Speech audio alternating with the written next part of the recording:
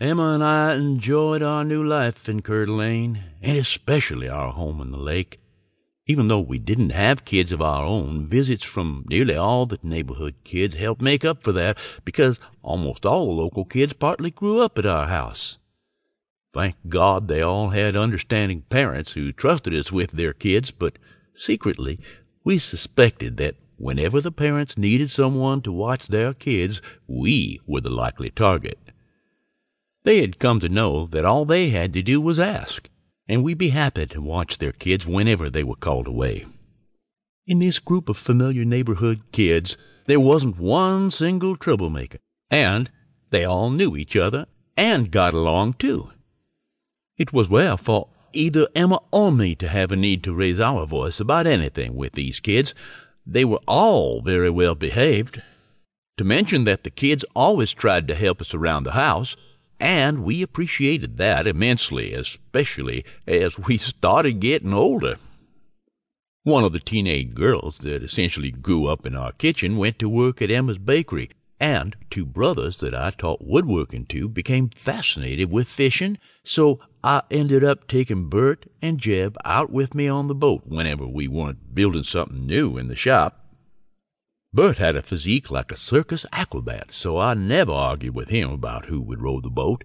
He always won that argument, and Jeb was so funny that I just enjoyed having him hang around. I never laughed so much in my entire life. Bert had a knack for education, but he was always frustrating me with his damned academic questions.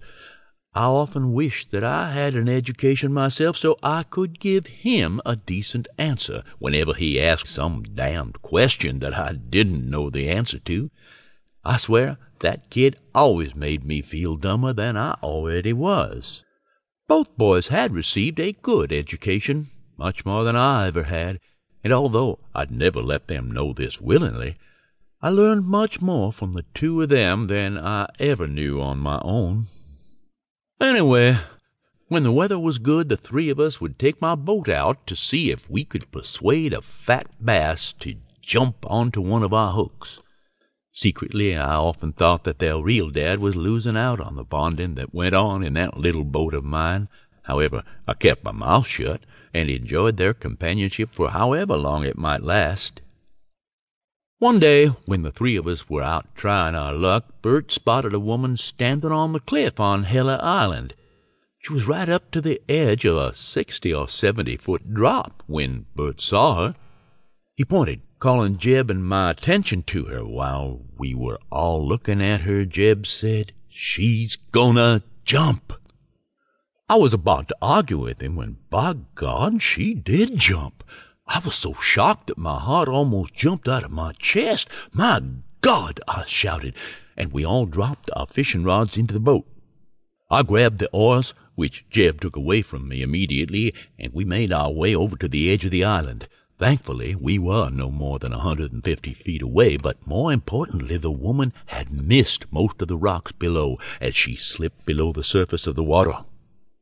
As we arrived, we could see some blood on one of the rocks, and immediately Bert ripped off his shoes and shirt and dove in the frigid water. Jeb and I scanned the surface for what seemed like 5 minutes.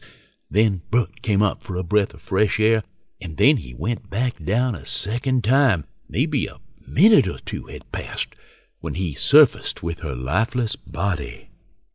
We reached out to him with an oar and managed to pull the two of them closer. Then Jeb and I hauled the woman up and into our boat.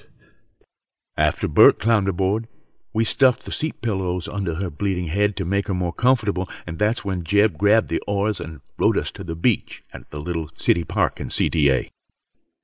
Several people who were enjoying the park gathered to watch this drama unfold, and someone must have gone for a doctor as we were trying to make her comfortable on the lawn. A large man that was there started pressing on her chest, forcing her to cough up huge amounts of water. As the water was shooting up out of her mouth, she seemed lifeless, and then, like a miracle, she seemed to cough herself back to life. When she did, she gasped for air, taking her first unassisted breath since Bert pulled her from the lake. She was semi-conscious, and while in this state she kept mumbling, "Birdie, birdie,